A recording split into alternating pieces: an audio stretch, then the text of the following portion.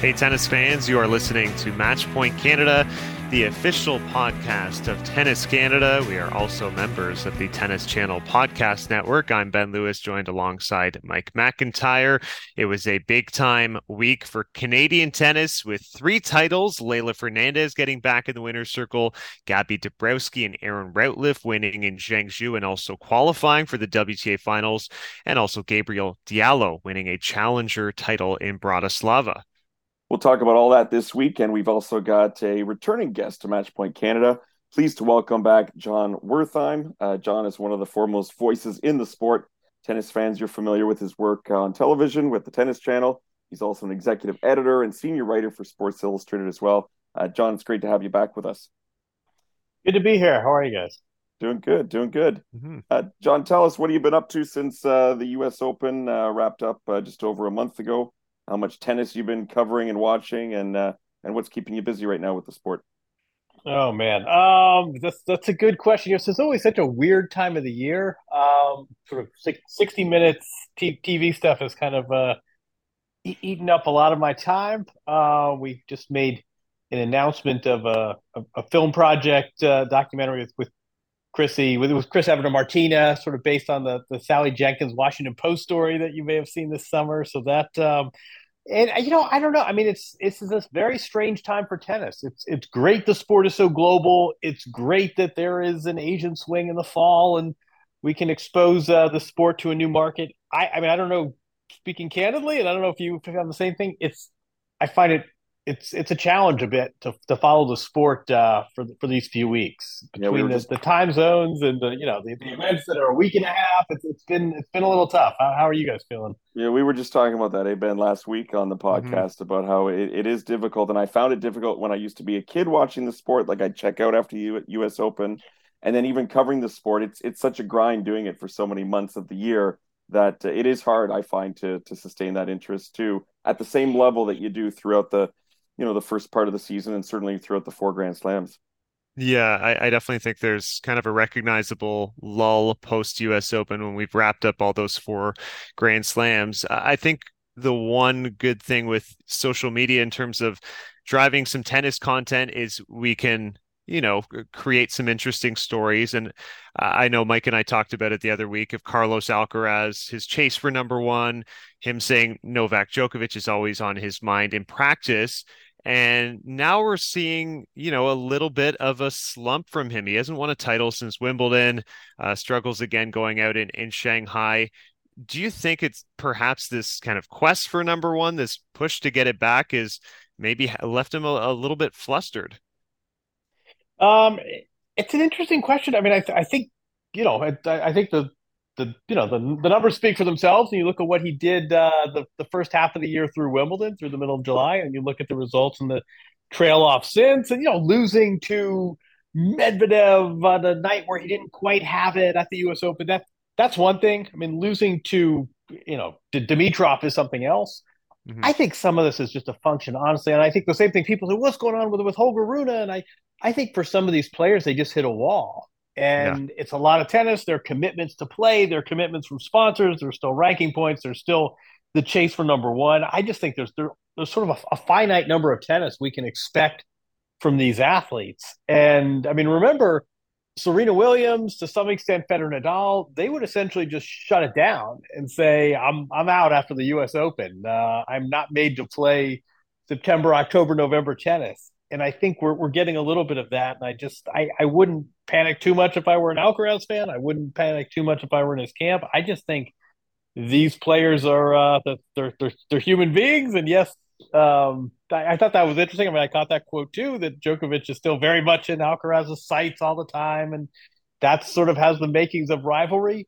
But I just think it's really hard for everyone to just kind of sustain this level in the middle of October, 12 time zones from home, no more majors till Australia. I think we ask a lot of the players if we expect them to sustain the level they have in in the spring and the summer and keep it going after the US Open. Yeah, and look, it's an interesting dichotomy, I think, right now between Alcaraz and Novak Djokovic. Obviously, the age here being the biggest factor, that Novak Djokovic, after winning that US Open, very comfortably saying he's going to shut it down and take a break for several weeks, and surely come back refreshed for the ATP finals. Still, obviously, a legend like him has every right to do that. We've heard, meantime, Rafael Nadal is back training hard and looking good, and Craig Tiley says he's confirmed for the Australian Open. Rafa didn't exactly say that. You've done big sit down interviews with Rafa in the past. I remember a story you did actually visiting him for 60 minutes. Is it feasible he would come back again if he didn't think he could contend for titles? That is a great question. And, with some players, you say, well, they would like to have their victory lap or maybe their sponsor obligations. That's not how Nadal is really wired. I do think that at his age and with all he's achieved, I do think he really wants to come back and not have the sort of enduring the final memory be his 2023, which was obviously a disappointment on a number of levels. I think, and I've heard some chatter, and I think he really this summer spent a lot of time figuring out, what do I want? Should I just throw in the towel? Do we give this one more shot? And I think you're right. Hovering is this big question. Okay, he can come back, but if he can't come back at peak Nadal, who's going to be the favorite to win Roland Garros, is it still worth it? And I think that there is an element of him that says, listen, I've achieved so much. Remember where the tour is going to be during this times, right? He's always loved Indian Wells and Larry Ellison. He's always obviously loved the European clay.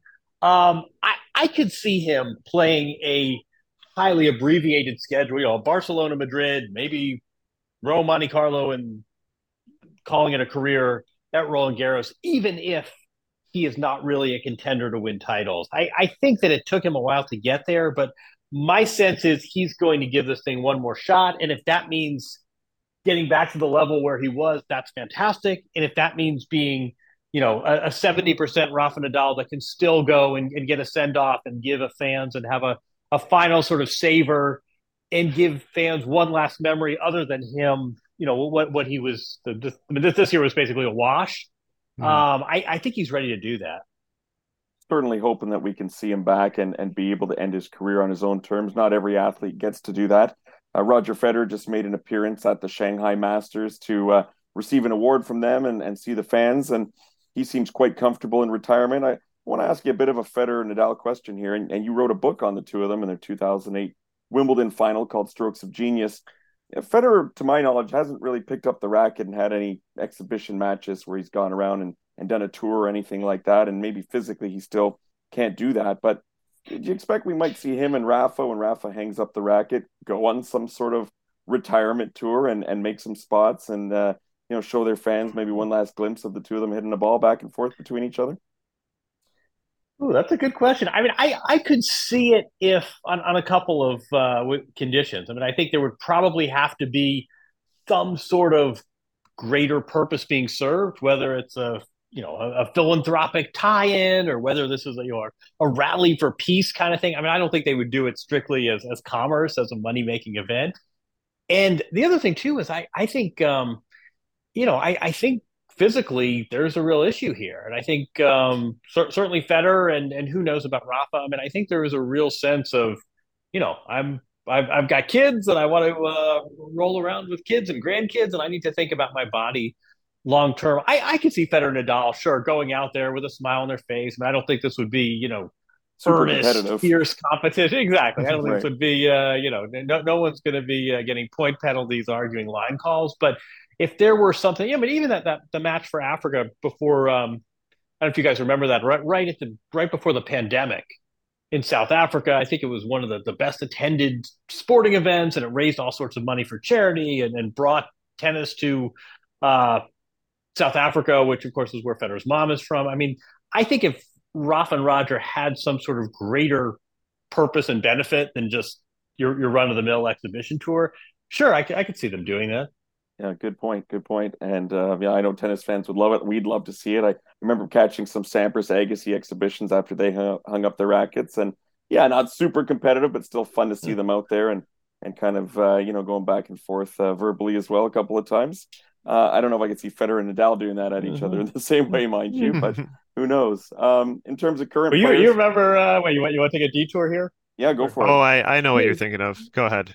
this is worth your listeners' It YouTube is. bandwidth. Yeah. You remember that it was I think it was called Hit for Haiti.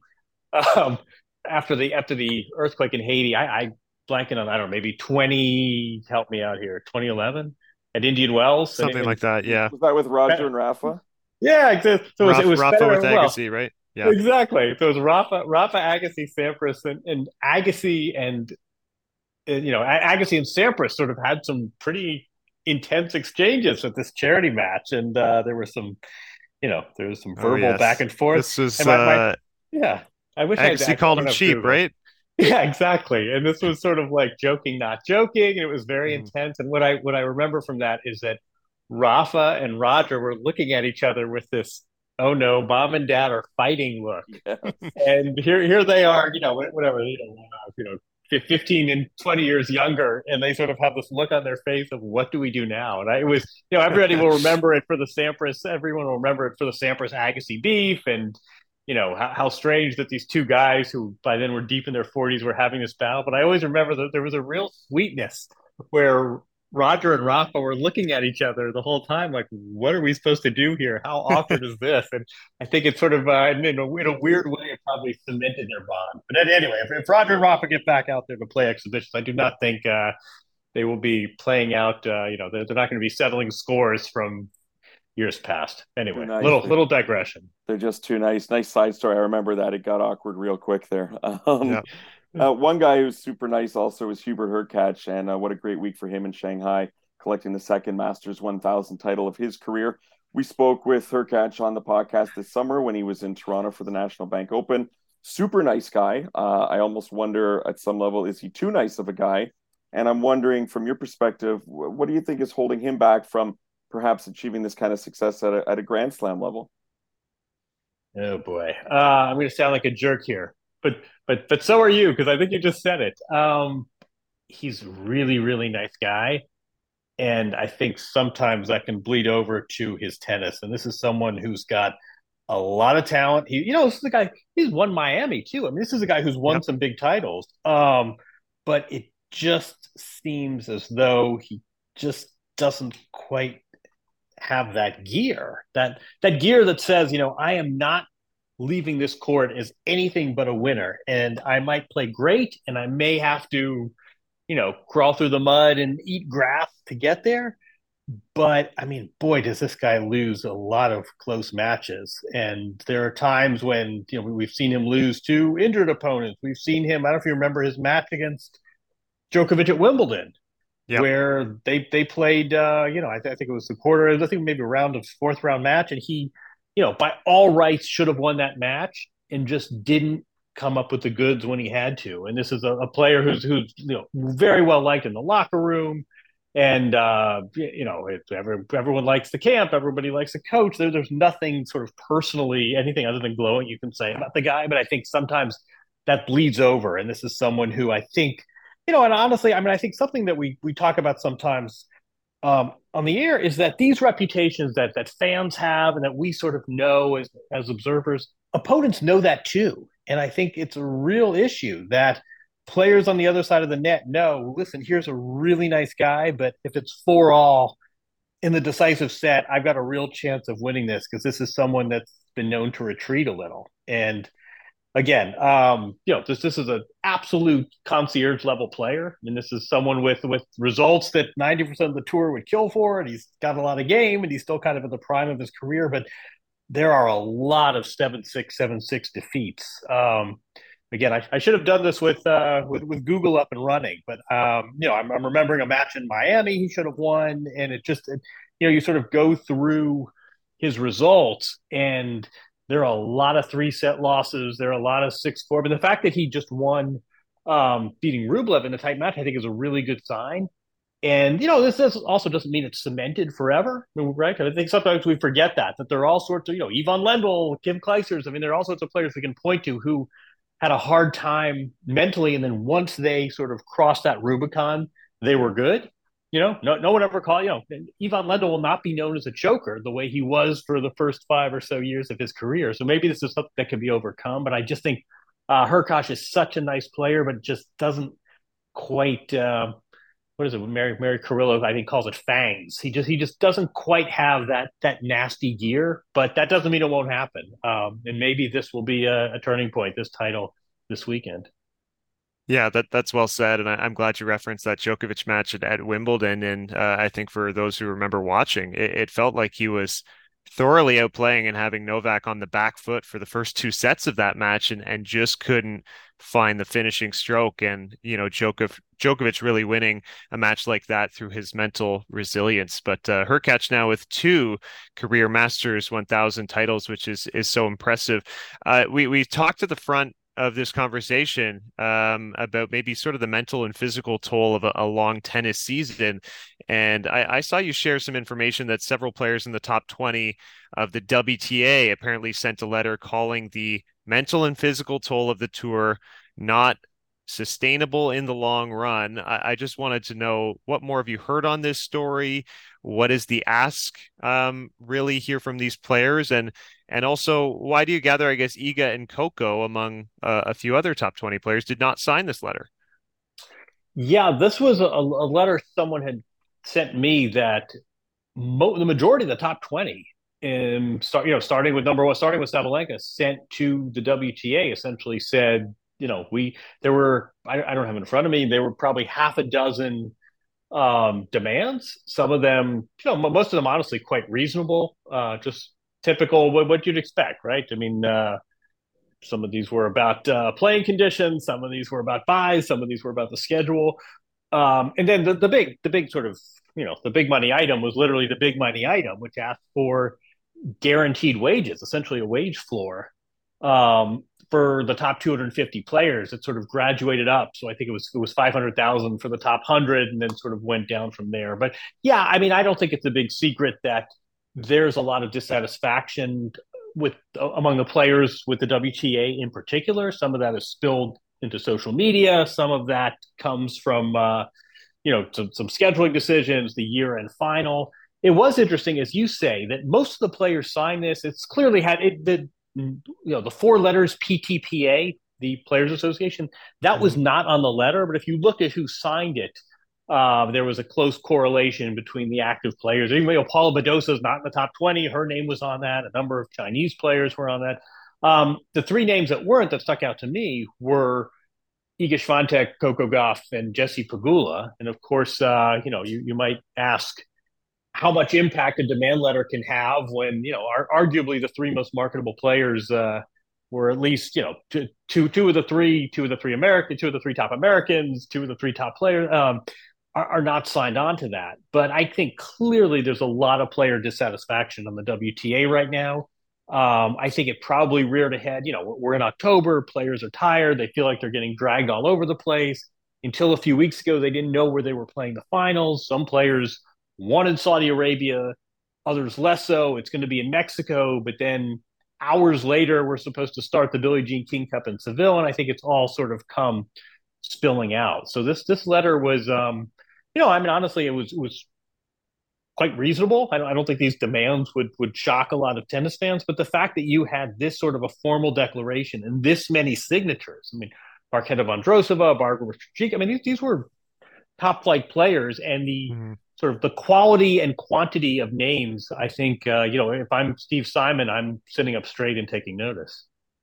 Yeah, I think this topic has been a point of contention, honestly, with both tours for years, but normally you don't get such a vast, group of players speaking out. And of course, in years past, we didn't have something like a PTPA, which is, has formed and is gaining ground.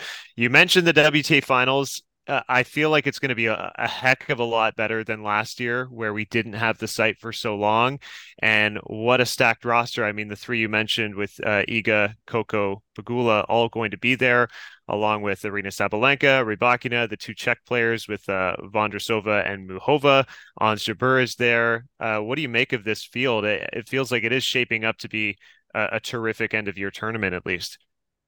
Yeah, and remember, it was a different market, but Mexico sort of got one of these finals 2 years ago, and it ended up being a real gem. So I think, I mean, the one thing I've heard is that, and I don't know if global geopolitical events of the last week or so might change this. What I heard was that there was going to be a big announcement that Saudi Arabia will be hosting in 2024, 25, and 26. So on the one hand, yes, it's this great tennis party. The field will be stacked. It's a little weird to say, thanks for filling in this year. In the next 3 years, we're going to be an ocean away. So it's not as though this is an event that's really going to, the fans aren't going to feel as though they're building on something for the future. It's sort of a strange one-off. But no, I think the players are happy. I think for the most part, it'll be a fun market. Who doesn't like Cancun? There'll be, the photo ops on the beaches. And for a lot of players, it's going to be much less travel than they had anticipated. You hope that the entire field shows up. You hope that the crowds show up. I do think that tickets, as you say, I do think the atmosphere will be a lot different and more energetic than it was in Fort Worth last year. But, this is the WTA's flagship event. This is where the tour gets most of its revenues. And it's had a really rough go since they played that final in China in 2019. Some of this COVID related, some of this, the WTA's take on China, some of it, some unforced errors, finding a bit more of a permanent home. So I think it'll be a fun one-off event. It's just a bit of a pity for the hosts that they sort of won't apparently be building on anything for the future. It's just let's have a fun week, and then too bad, but next year it'll be somewhere else. Yeah, agreed. And we want the season to end on a positive note, and certainly the tennis between those 8 players is going to be fantastic and nothing but positive, I'm sure. One other event I want to ask you about with my last question here before we let you go, John, is about the Billie Jean King Cup that's fast approaching. Canada's going to be there. They're led by Leylah Fernandez, who just won her first tournament in quite a long time. So that's reassuring for Canadian tennis fans. Rebecca Marino is going to be there. Gaby Dabrowski, who's been playing terrific in doubles lately. Jeannie Bouchard's back on the team in probably a supporting role, along with young Canadian Marina Stakusik, who's going to be an upcoming guest of ours on the podcast too. They're facing Team Poland without Iga Swiatek and Team Spain. How do you like the Canadian chances to move forward out of this pool? I like the Canadian chances to move forward out of this pool. No, it's been quietly. It's been a nice time for Canadian tennis, and Bianca's health is sort of first and foremost. But a nice week for Fernandez as well. And I think it's a pity that we're not seeing full flush rosters at this event. But I do think, what do we say? This is, boom times for Canadian tennis, and this is a chance for the world to see it. I think, I think Canada could come out of this quite strong. Unfortunately, there will be some incomplete rosters. I don't know if you saw that the U.S. team also looks like Madison Keys will go, but I believe Coco Gauff and Jessie Pegula are not. I mean, again, some of this is just an offshoot of the scheduling, but no, this is a chance for a number of players to finish the year strong, and we like all things Canadian tennis. So good luck to you guys. Thank you so much, John, and thanks always for your time and perspective and sharing those thoughts on our podcast. Really appreciate you coming on this week. You got it. Anytime. Take care, John. See ya. Thanks, guys. Take care. That was Jon Wertheim, and great to have John back with us. What a well-respected voice in the sport, and he's been doing it for so many years now in so many different capacities. For me, it was his writing with Sports Illustrated. I mean, I've got old copies of that magazine from when I was a kid with his name on it, and then to be able to talk to him and engage with him, in our current capacity, it's really special when you think that that's someone that you grew up really, listening to and learning from. Yeah, 100%. For me, it's those long form features on 60 Minutes where I've seen him do a number, and the one standing out and why I asked the question was he did do an amazing sit down back in Mallorca a few years ago with Rafael Nadal.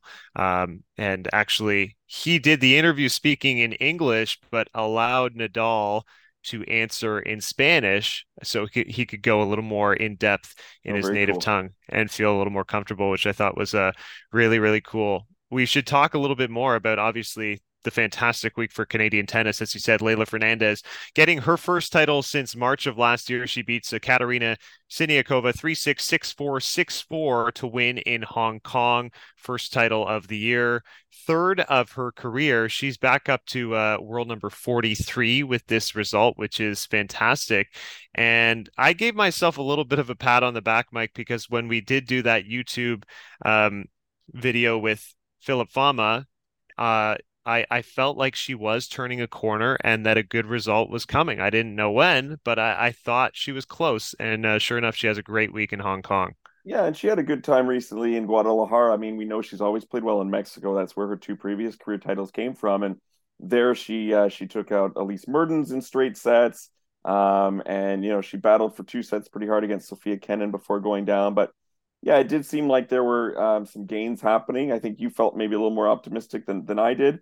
And maybe that's just the fact that Canadian tennis overall, the last few months and really this season overall, there's been a lot of downtime, of disappointments, and it hasn't been the success that we've been sort of accustomed to over the last few years. But this is definitely finishing strong, and I know we're going to talk about Gaby Dabrowski, also a title winner recently, and some big news for her and her partner as well for the end of the year.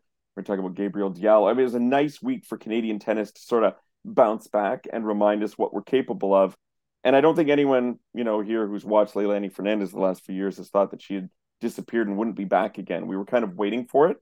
Yep. And this must be a big confidence boost for her. I think she still has, and there's so much time. I mean, she's only 21 years old and she just turned 21 like a month ago. So there is so much time ahead for this wonderful young athlete that we have here. And I'm very happy for her, first and foremost, on just a personal level, because we know her and she's just such a great person.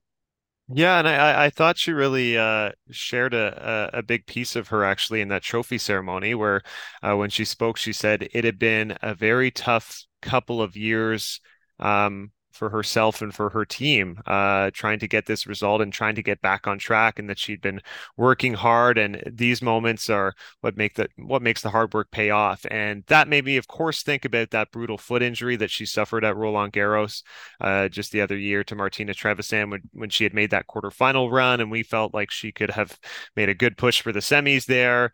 And coming back that summer, but maybe not really 100% or not really looking like the usual Leylah, and maybe also pressures of trying to back up a US Open final that she produced in 2021. So I'm sure it's a bit of a monkey off her back to win a big title here in Hong Kong. And very fascinating round of 16 matchup to face Mira Andreeva, where Leylah is the veteran of that match, facing a 16-year-old. And they played a great match, Leylah losing the first set, but turning things around and taking it in three. I thought that was, one of those showdowns where I would love to see plenty of future encounters between those two. Yeah, absolutely. Another big up-and-coming name in the sport that we're going to be talking about for years to come. And if we shift over to a more veteran Canadian, Gaby Dabrowski, another big win with Erin Routliffe. Boy, these two, what a great decision for them to team up. And I got to speak with Erin, not too long ago on the podcast, and she opened up about how their partnership came to be and why it's clicking and what's working. And my goodness, now the fact that they've officially qualified for the WTA Finals after only playing their first event together in August, that is absolutely fantastic. And I don't have the stats in front of me, but I wonder how many teams have qualified after joining forces so late in the season. Really speaks to what a hot tandem they've been on the tour in the last couple of months. It's incredible. And they finalized our WTA finals on the doubles side, and very cool that we are sending two Canadians to the WTA finals in Cancun in doubles. I mean, and three, if you think of Erin Routliffe also being of Canadian origin. Yeah. I mean, we should. She grew up in Caledon, Ontario. She very much is Canadian as much as she is from New Zealand. So in a sense, we are sending three Canadians all in doubles. Leylah Fernandez will be there alongside Taylor Townsend.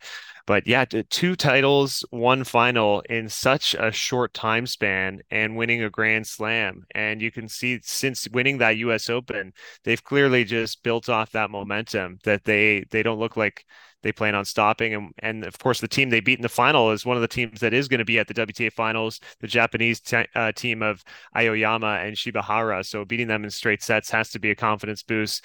Pegula and Goff will, of course, be playing together in doubles. I mean, the team that always scares me, Siniakova and Krejcikova. That is a fearsome team. Yeah, those Czech doubles players are terrific, and they have so many different combinations even beyond those two in that country. Just so much depth there. But for Gaby and Erin, they're not just going there to enjoy the show or to have the experience. They are going to be there to win it, and I absolutely think that the two of them could pull it off. Yeah, definitely. If we shift over to the men's side and our Canadian success there, Gabriel Diallo winning the challenger title at the Bratislava Open. The signature win here came early on in the week where he was facing former U.S. Open champion Dominic Thiem. Defeats him 6-1, 4-6, 7-6 in a pretty electric match. That was in the round of 16. And I think after you get a win like that, he was really riding on that momentum because he didn't face a player nearly as strong as that for the rest of the draw, and comfortably in the final, defeating Joris Delure of Germany 6-love, 7-5. He's up to a career high of 130 now with this result. I think for me, the next step for Diallo now is cracking that top 100. Yeah, and the way it's going, it doesn't seem like it's going to be too far off if he continues at this pace. It's amazing to me that Diallo is 22 years old, yet I think of him as being so much younger than Leylah Fernandez, who we just mentioned, because his career is just getting going, but he's actually older than her. But what a fantastic summer he's had, from getting his first main draw ATP win here in Toronto this summer, being a part of the squad, the Davis Cup squad, and a very important member. You would have thought earlier in the year that if he was on the squad, it would be in a supporting role, but he got to step up and play and earn some wins to help Canada move on, which is fantastic. Just all the experience that he's been able to accumulate this year, what it's going to mean for him moving forward. I'm super impressed and super excited to see what he can do in 2024. I think the sky's the limit. There's going to be so many tournaments he can start to enter with that ranking, qualifying for some bigger tournaments that will have even more ranking point opportunities and prize money opportunities. So Gabriel Diallo is definitely one to watch. And again, just giving such a positive feeling right now for Canadian tennis to close out the season. And that's fantastic as well. Yeah, really, really strong note. I should give a shout out to Alexei Galarneau, who made the semifinals at a challenger in California, and he's firmly inside the top 200 at 186. So I feel like both of these guys are on a similar strong trajectory right now. And speaking of challengers, also, Ben, maybe as we're about to end, but we're going to be covering a challenger in a week's time here in Toronto, which is the 60K Tevlin Challenger that we always stop in, and it's great to speak to some veteran players who will be there. It's great to see up and coming players. There's going to be a bunch of Canadians. Lane Sleeth is going to be there. Ariana Arsenault, Kayla Cross, I think Vicky Maboko as well. So for tennis fans in this city, definitely an event you might want to come and check out at the Sobe Stadium, same place they have the National Bank Open. And you and me are going to be there recording interviews with some of the players, and we're always looking forward to that. Yeah, really excited for that. And as you mentioned with John, just had the opportunity as well to speak with Marina Stakusic, who is continuing her calendar year in Saguenay. She'll be playing at the Tevlin Challenger and was also called onto the Billie Jean King Cup Finals squad alongside Jeannie, Rebecca Marino, Gaby Dabrowski, Leylah Fernandez. All of that is to come. So there's still more tennis on the calendar. Guys, you've been listening to Match Point Canada. We will talk to you next time.